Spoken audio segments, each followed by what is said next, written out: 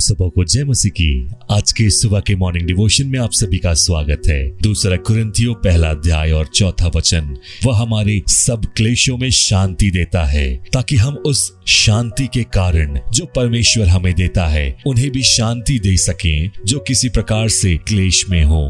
प्रभु के लोगों, जब आप जीवन के एक निश्चित चरण से गुजरते हैं और फिर एक दिन आप किसी और को उसी स्थिति में देखते हैं तो आप कह सकते हैं, मेरे प्रिय भाई, मेरी बहन, चिंता मत करो। यह वही स्थिति है जिन स्थितियों से मैं होकर गुजर चुका हूँ।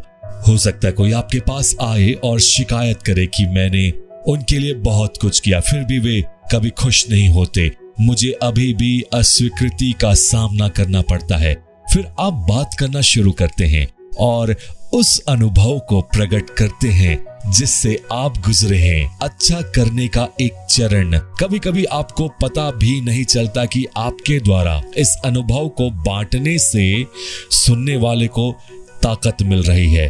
तो वो जो कहानियां या फिर कहें जो आप बीती है, आपके जीवन में रची जा रही है, वे आपको सलाह देने के लिए, किसी को हिम्मत देने के लिए तैयार कर रही है। आप स्वयं कभी नहीं जानते थे कि आपके जीवन में वे मौसम आपके जीवन के अगले मौसम की तैयारी कर रहे हैं।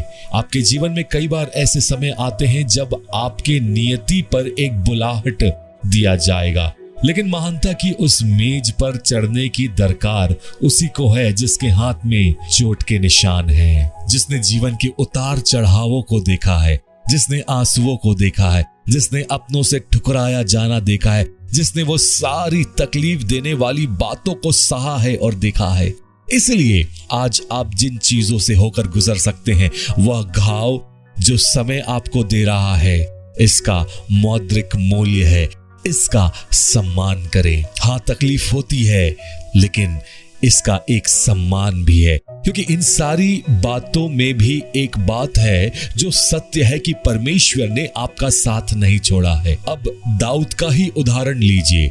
जब शमूएल नबी ने उसका अभिषेक किया तब ही उसे राजगद्दी में बैठ जाना चाहिए था, लेकिन उल्टे वह तो भागा भागा फिर रहा है। उसे ही राजगद्दी के अधिकार से इस्तेमाल किए जाने वाले राजा से, जिस राजगद्दी पर परमेश्वर ने दाऊद को बैठने के लिए शमूएल के द्वारा अभिषेक किया।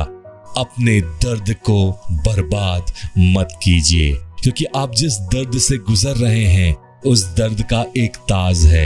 ये दर्द बदला लेने के लिए नहीं है, लेकिन ये आपकी तैयारी के लिए है। आपके लिए मेरा सवाल है कि क्या परमेश्वर आप पर भरोसा कर सकता है, या फिर क्या आप उन बहुत से लोगों में शामिल होने जा रहे हैं जिन्होंने परमेश्वर को निराश किया, और निराश किया उस लक्ष्य को जो खुदा ने आपके लिए चुना है। भले ही दाऊद आज उस सिंहासन पर बैठे हुए राजा से भाग रहा है, लेकिन यह वही सिंहासन है जो इंतजार कर रहा है कि भले दाऊद तुम्हारे जीवन में तकलीफ है, भले ही आज तुम्हारे जीवन में चोट के निशान हैं, फिर भी विश्वास योग्य बने रहो, क्योंकि एक दिन तुम इस सिंहासन पर बैठोगे और वह करोगे जो परमेश्वर का भय मानने वाले राजा को करना चाहिए। क्या आज आप अपना मन बनाने जा रहे हैं?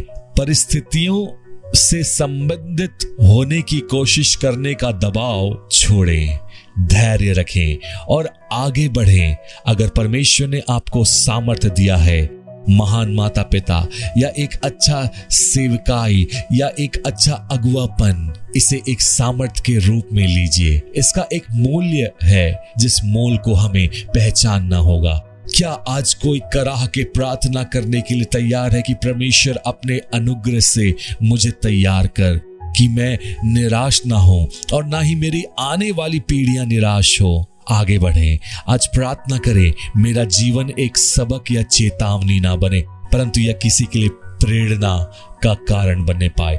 पृथ्वी पर हर किसी को मदद की जरूरत है, यहाँ तक कि अभिमानी लोग भी, या फिर जिनमें अभिनय करने की सामर्थ्य शामिल है, जैसे उन्हें किसी की मदद की जरूरत नहीं है।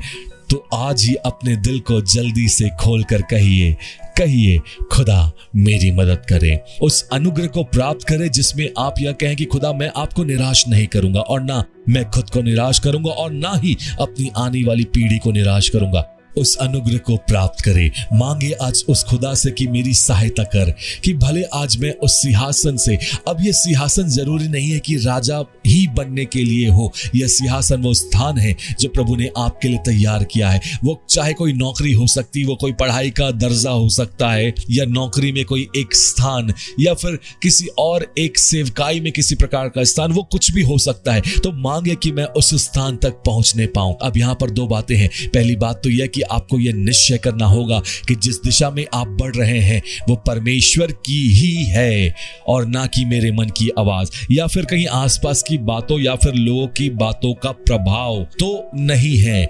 और जब आपको यह पूर्ण निश्चय हो गया है कि यह प्रभु की ही योजना है, तो प्रभु की योजना किसी की हानि के लिए नहीं, परंतु उसके प्रेम से भरी हुई रहती है। प्रभु की दी गई योजना लोगों के भलाई और उनकी सेवा के लिए दी जाती है, क्योंकि वह प्रेमी और दयालु परमेश्वर है। तो जांचिए कि जिस योजना में मैं बढ़ रहा हूं, क्या उसमें प्रभु का प्रेम, उसका अनुग्रह, दया और उसका चरित्र शामिल है। और अगर नहीं तो समझ जाइए कि यह प्रभु की तरफ से नहीं है। उस योजना को जो प्रभु की ओर से है वो प्रभु को महिमा देगी।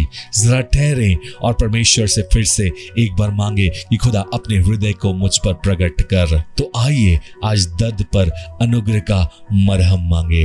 वह खुदा आपको अपनी शांति से परिपूर्ण करेगा और आपके हर एक हृदय की चोटों को वह अपने अनुग्रह से, अपने प्रेम से चंगा करेगा। आइए हम बढ़ते चले खुदा के करीब और करीब।